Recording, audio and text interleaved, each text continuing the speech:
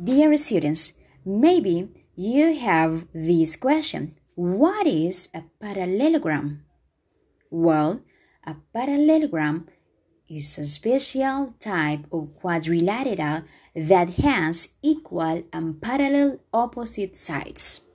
Here you have the examples of this category: square, rectangle, rhombus, and rhomboid. So don't forget this simple definition.